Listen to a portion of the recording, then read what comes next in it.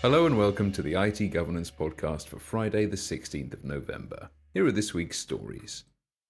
The Bank of England, in partnership with the Treasury and the FCA, the Financial Conduct Authority, has staged a one-day exercise to test the financial sector's resilience to cyber attacks. According to the BBC, some 40 firms, including leading banks, took part in last Friday's wargaming exercise to demonstrate that they're able to meet certain minimum recovery standards after a cyber attack. The bank said the exercise forms a vital part of the sector-wide biennial process that seeks to ensure the industry is prepared for, and can respond effectively to, any major disruption stemming from a cyber incident, protecting the financial system on which the public relies. The exercise will help authorities and firms identify improvements to our collective response arrangements, improving the resilience of the sector as a whole. Regular listeners will remember that the bank, the FCA and the PRA, the Prudential Regulation Authority, launched a consultation on an approach to improve operational resilience in the banking and financial market infrastructure sectors in July. The consultation period ended last month, and we await the results. Cyber resilience is, of course, essential for all organisations, not just those in the financial sector. In an age in which traditional security measures are proving increasingly inadequate at mitigating an array of attacks, prudent organisations are increasingly preparing for successful attacks and developing cyber resilience strategies to reduce their impact. According to a new report from the World Economic Forum, Regional Risks for Doing Business 2018, cyber attacks are now the biggest threat to business across Europe, North America, and East Asia and the Pacific. The report, which is based on responses from more than 12,500 executives, observes that this highlights the growing reliance of global commerce on digital networks that are the target of increasingly sophisticated and prolific attacks. To find out more about how to bolster your defences and put plans in place to take appropriate action after an incident, visit itgovernance.co.uk/cyber-resilience or download our free green paper on implementing cyber resilience. Do you remember the 2015 data breaches at the OPM, the US Federal Office of Personnel Management? The ones that affected the unencrypted personal data of 4.2 million past and present federal employees and the background investigation records of 21.5 million individuals? Yeah, them.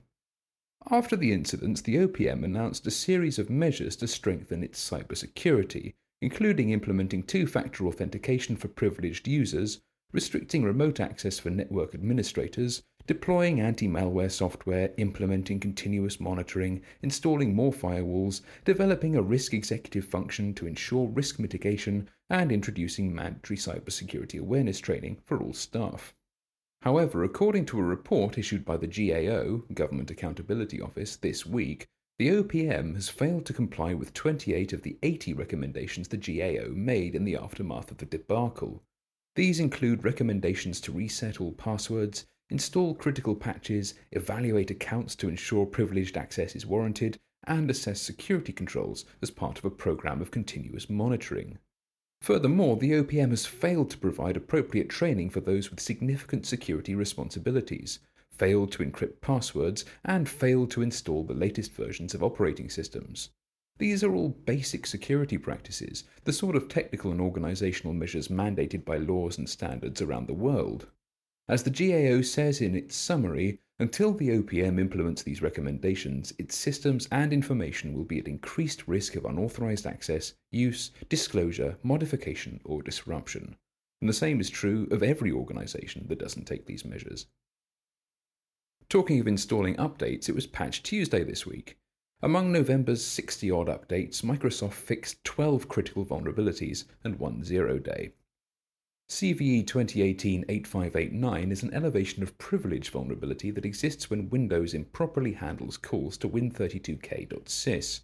It's already being exploited to run arbitrary code in the security context of the local system. An attacker could then install programs, view, change or delete data, or create new accounts with full user rights.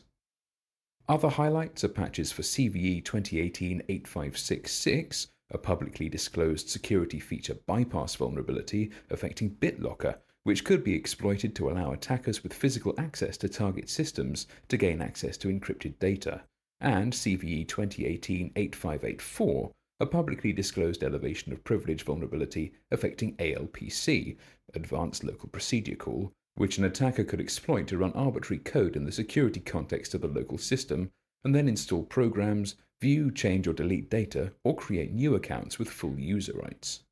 Microsoft has also re-released the Windows 10 October update, version 1809, which some admins will remember deleted the contents of their My Documents folders when it was first released last month.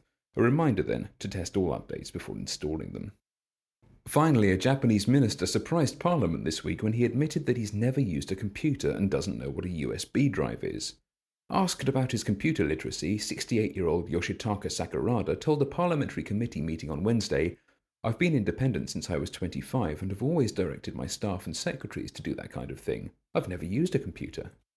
Sakurada is responsible for overseeing cybersecurity preparations for the 2020 Olympic Games in Tokyo. Well, that'll do for this week. Until next time, you can keep up with the latest information security news on our blog. Whatever your information security needs, whether regulatory compliance, stakeholder reassurance, or just greater business efficiency, IT Governance can help your organisation to protect, comply and thrive. Visit our website for more information, itgovernance.co.uk.